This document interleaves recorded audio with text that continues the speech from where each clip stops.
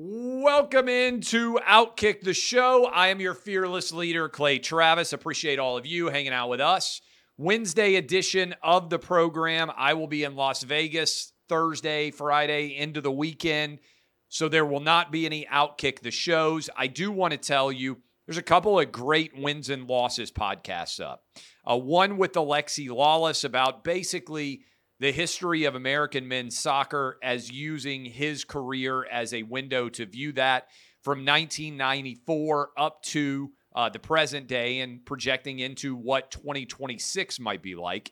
Encourage you to go listen to that. And phenomenal interview with Miranda Devine about the New York Post breaking the news story surrounding the Hunter Biden laptop and all of the resulting fallout. If you kind of have a sense for what that story is about, but have never really had the opportunity to dive into it in earnest, I think you will really enjoy that podcast. And I would encourage all of you to go check that out. So those are on the Wins and Losses podcast. Also in the Clay and Buck podcast feed. Again, encourage you to go check all those out. I think you will enjoy them. Long form. And there's like 50 of those long form interviews that are up now. You can scroll through, check them all out, and enjoy them at your leisure if you're going on a long drive. If you've got a trip and you need something to entertain you audio-wise, lots of great options in there. I think you will enjoy them. Right off the top here. As well, I want to give happy birthday greetings to my Aunt Pris, who is 100 years old today. Technically my great aunt, my grandma's sister, born in 1923. She lives in Birmingham, Alabama, has lived there for almost her entire life. She has lived since my great uncle, who was a World War II fighter pilot, died in his 80s. Wilbur. She has lived on her own in Birmingham up to and including the present day. She is currently hospitalized, not particularly healthy right now. She's been a little bit sick. In fact, she has pneumonia. And she's barely spent any time in the hospital in her entire life, but she is having her 100th birthday today. My mom is down there, took her a cake. 100 years old. Imagine what she has seen living from 1923 to 2023 in this great country. She is has had a tremendous life in Birmingham, and I just want to make sure that I wished her a 100-year birthday today. Bunch of different stories that I want to dive into. I'll start with the AFC and the NFC championship games and give you my picks on what I think we are going to see in these two games. I'm doing that on Wednesday, obviously, because I'm not going to be doing this show on Thursday or Friday. And so I am going to take the Chiefs, okay? It's a tough call. Chiefs are right now around a 1.5 or 2 point underdog.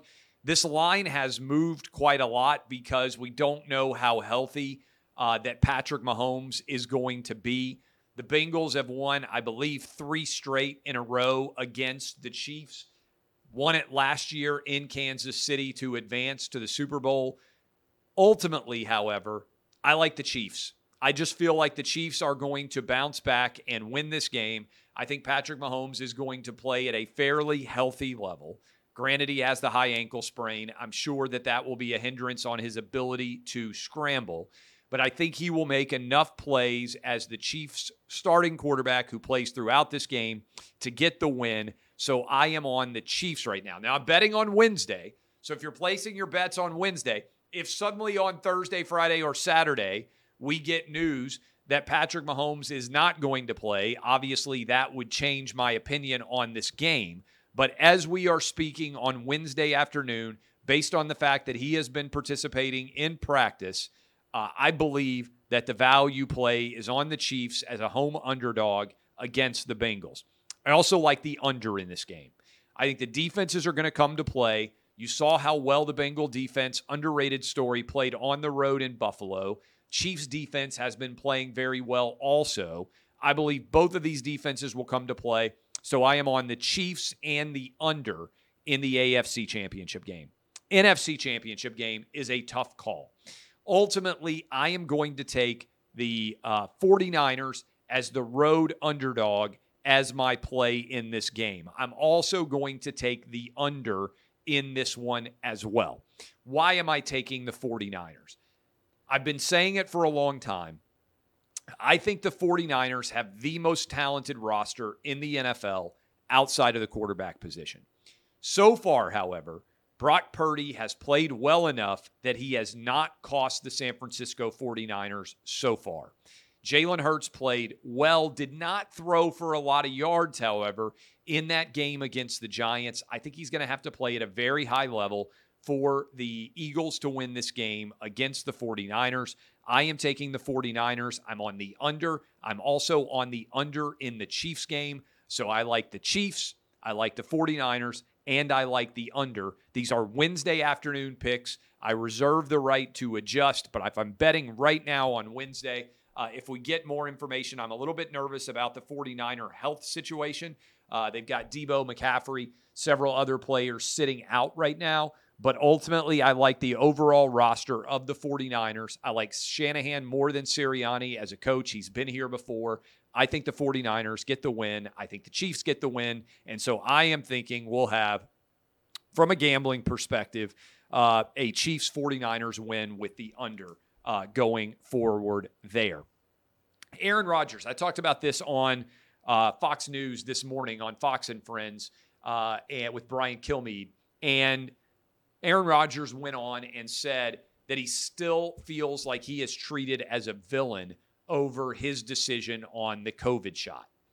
And I think that may be true, but I think that is fading very rapidly as more and more people become aware of how unnecessary the COVID shot was for young, healthy athletes in particular. It becomes harder and harder to justify that all of these guys were forced to get the COVID shot. And so as we continue to follow this and track it going forward, to me, the biggest storyline out here is that Aaron Rodgers is going to become more of a hero going forward. The biggest challenge that we have with COVID in general, and I'm going to talk about this with Joe Scarborough and his idiocy, is that lots of people out there refuse to admit that they were wrong about the COVID shot. Not only because of the COVID shot, but because in order to admit that they were wrong about the COVID shot, they would also have to acknowledge that all of the people that they have spent years ridiculing for refusing to get the COVID shot, that all those people were actually right. And that is a huge part of the story right now. That's why Joe Scarborough is out there on his morning television show saying that anyone out there who is criticizing him for saying, oh, I got COVID after 3 shots, but if I'd gotten the 4th shot, I would have been fine, is a moron. I think that what Joe Scarborough can't acknowledge and isn't willing to recognize is that he was 100% wrong on the COVID shot. And so he supported the Joe Biden vaccine mandate. He supported all the people getting fired. And now he's in the back of his mind suddenly realizing, wait a minute, the COVID shot doesn't work. And I'm actually so dumb when it comes to looking at data that I went on my national television show and argued that the reason I got COVID was because I'd only gotten 3 COVID shots instead of 4. And, you know, the cognitive dissonance is so powerful that Joe Scarborough, who used to represent one of the greatest places in the United States, the Panhandle of Florida. And do you know, I guarantee there are a lot of people who used to vote for Joe Scarborough that didn't get the COVID shot, and they've never been happier. I didn't get the COVID shot. It wasn't because I was like anti-vax, because I looked at the data and I said, I've already had COVID twice. Why in the world would I go out and get another COVID shot when the natural immunity data was quite strong? And the idea that there was ever a mandate, I thought was crazy. And I have never been happier. Every single day, I'm happier that I made the choice not to get the COVID shot and that I did not allow my young children to get the COVID shot either. Because I know there are a lot of people out there, many of them even blue checks, some of them even like Joe Scarborough, who make a living in media, that are desperately still trying to argue in favor of the COVID shot, that in the back of their minds know that they are imbeciles, that they are morons, and that they have shifted the argument they made. Because on his own television program back in early 2021, Joe Scarborough came out and said, if you get the COVID shot, you'll never get COVID and you won't spread it to anyone else. And that's why we have to have mandates. And now both of those things are 100% untrue. And even Scarborough himself, after getting 3 COVID shots, has now gotten COVID, and he got it seriously, he said. And he said, well, if I had a 4th shot, it wouldn't have happened. No. These COVID booster shots work for very small amounts of time, just a few weeks, really, a month or 2 at most. And the new data that is continuing to come out reflects that the more COVID shots, actually, the more likely you are to get COVID.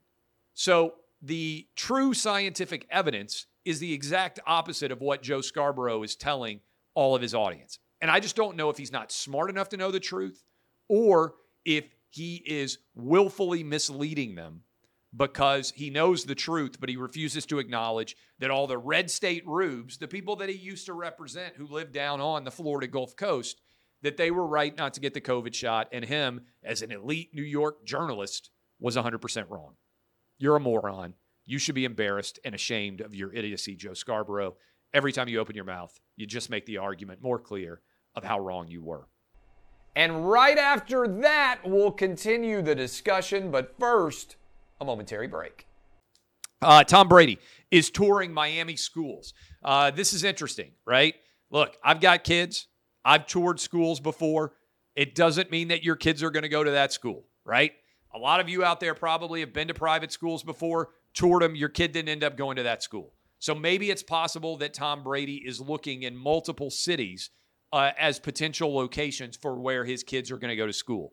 But there are videos taken by the kids of Tom Brady taking a tour of Miami area schools. Now, maybe he and Giselle have decided, hey, we're getting divorced, but Miami is going to be our base, even post-divorce. Whether you continue to play football or not, Tom, the kids are going to be based in Miami. So maybe that's part of the decision that's being made. I would just point this out. Tom Brady was close to going to Miami to play for Stephen Ross, the owner of the Miami Dolphins, who is a University of Michigan graduate. Stephen Ross got caught trying to get this deal done with Brady while he was still under contract. Stephen Ross has got an unhealthy, still dealing with concussions, Tua, who is under his rookie contract and doesn't cost that much money.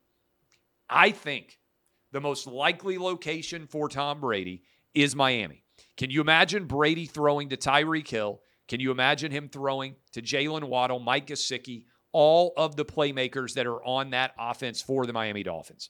Getting rid of the football quickly to young, dynamic, likely creating more space than any wide receiver duo in the country in Waddle and in Hill. It feels like a match made in heaven. It would also allow Brady to go back to the AFC and play against teams that he knows quite well, Buffalo, New England, and the Jets. I don't necessarily know that it makes a ton of sense to go from the NFC to the AFC, but if he's going to do it, and if he wants to balance family and personal, and if he wants to go to a team that potentially is good enough to be able to contend for a championship, Miami Dolphins would make an awful lot of sense. That's why I think Miami is the most likely destination for Tom Brady in the event that he continues to play. I saw these numbers come out, and I couldn't believe how bad they were. I should say I could certainly believe how bad they were, but I thought it was worth pointing out. This is, according to the University of New Hampshire, a 2024 Democrat primary poll. So New Hampshire obviously has frequently been the first primary for both Democrats and Republicans. Now, Joe Biden is trying to flip the primary calendar, potentially make South Carolina the start, because there's a concern that New Hampshire is not a diverse enough community for Democrats to be allowing it to have a substantial impact in who they select as their nominee. I would point out that the people of New Hampshire, along with the people of Iowa, not particularly infatuated with Joe Biden. The only reason Joe Biden is president today is because James Clyburn in South Carolina came out and gave his gesture of goodwill to Joe Biden, and basically everybody swept forward from that point. So, What does this New Hampshire poll of 2024 Democrat primary voters tell us? Mayor Pete is actually more popular than Joe Biden. He's got 23% support. Now, what's wild here is black guys are not voting for Mayor Pete. All right? Black guys, and I'm just saying it, nobody else seems to be willing to have this conversation. Black guys who represent a substantial portion of the Democrat primary electorate are not voting for a gay white guy to be their nominee. They're just not. And it's as if the Democrats won't acknowledge it because they want to call everybody racist and homophobic and sexist and everything else. Their own political constituency, white people, love Mayor Pete. White people overwhelmingly vote in the Democrat primary in New Hampshire. They would support Mayor Pete over Joe Biden, who's at 18%. That's pretty crazy that Mayor Pete is running 5 points ahead of Joe Biden, the actual president of the United States. Elizabeth Pocahontas Warren tied at 18. Bernie Sanders at 15. Obviously, Massachusetts, Vermont, close there to New Hampshire. AOC, yikes, is at 6%. Amy Klobuchar, 5%. Kamala Harris, 2%. Democrats want to argue that it's racist and sexist of people not to like Kamala Harris. She's polling at 2% in New Hampshire right now in the 2024 Democrat primary. Now, maybe James Clyburn is going to endorse Kamala Harris one day, and it's not going to matter at all. But remember, Kamala Harris dropped out of the 2020 presidential race without even a single vote being cast because her primary campaign was such a disaster. And after 2+ years of being vice president in New Hampshire, 2% of the vote goes for Kamala Harris, 1% for Newsom, and 1% for the Reverend Raphael Warnock. That is a very, very scary polling result for Kamala Harris. I don't think Kamala Harris is ever going to be president. I don't think that Kamala Harris is ever going to actually be the nominee, although I'm looking forward to Democrats trying to explain how they are going to overlook the first female vice president and not nominate her without being racist and sexist by Democrat Party standards as it pertains to identity politics. A couple of other stories I want to hit. I've been telling you this was coming for some time. I told you that the cable and satellite bundle was a huge bubble. And I wrote about this in my most recent book, Republicans Buy Sneakers Too. If you haven't read it, came out, I believe, in 2018, if I'm not mistaken. 4 years ago, 5 years ago, whatever the heck it was. It's been a while. I'd encourage you to go grab it. You can read it. It's on audiobook. I read every single word. You don't even have to listen. You can just listen to me. But in there, I said a huge part of the sports universe has been this cable and satellite bundle. And all these regional cable sports networks are a shell game that are in danger of collapsing. Well, Fox, if you remember Fox Sports South, Fox Detroit, all these different Fox assets, they sold them to Disney as part of the $71 billion purchase of Fox assets by Disney. This was Bob Iger's masterstroke right as he left. And then the Department of Justice said, no, you can't own ESPN, ESPN2, SEC Network, all these channels. So Disney, you have to sell all of these different regional sports networks. It's actually worked in Disney's favor because otherwise their balance sheet would be a total mess if they had kept these companies, because basically Rupert Murdoch sold at the absolute apex of valuation for these regional sports networks.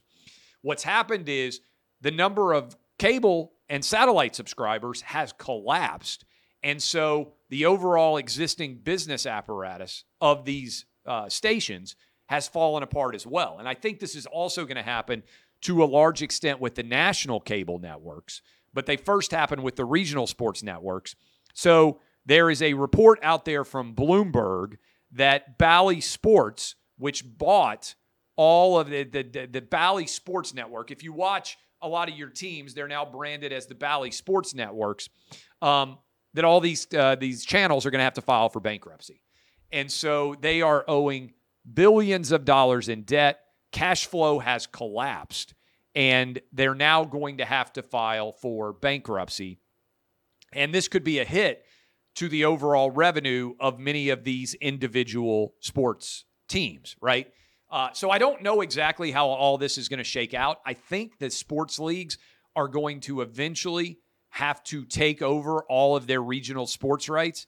And instead of all these different hodgepodge of regional cable networks, they'll just have to figure out a way to sell larger streaming product. But I don't know how well that's going to work. And it is sort of a significant marker on the cable and sports satellite bundle that I've been forecasting the collapse of for like a decade now. And people said, oh, you're crazy. You have no idea what you're talking about, Clay. And look, lo and behold, I was right about cord cutting. I was right about all these details. It's just looking at data and analyzing it. And so Bally Sports now prepping for bankruptcy. Again, these were the Fox Sports regional channels that were then sold to Disney. Department of Justice saved Disney billions of dollars by saying you're not allowed to own these. Disney then sold them to Bally, and that's how the Bally Sports networks have existed. And again, that report, and let me go ahead and pull it up so I can attribute it accurately. We've got a story up on it about Outkick right now. The Diamond Sports Group, which is the entity that owns all these Bally networks, needs a massive $8.6 billion debt restructuring, and Bloomberg is saying that they are going to have to file for bankruptcy. So this is going to be a mess. Major League Baseball, the NBA, the NHL, all of these pro sports leagues that had these regional sports networks carrying their individual games. Remember, this is the local broadcast. So, like, I'm a Braves fan, and we get Bally Sports South, I think, is the channel the Braves are on now. All these companies are going bankrupt, so they're going to have to figure out how they handle these regional markets going forward. Finally, Alec Baldwin is set to star in a continuation of the movie Rust. And this is the movie that he was filming when he shot and killed the woman on the set. He's been charged with 2 counts of involuntary homicide, one of which would lead to 5 years imprisonment, the other of which would lead to 18 months imprisonment in the event that he was convicted. This is crazy to me. They're going to finish the movie. Alec Baldwin has been charged with 2 different counts of involuntary homicide, but they are now going to go back, even after he shot and killed someone on this film, and finish making it.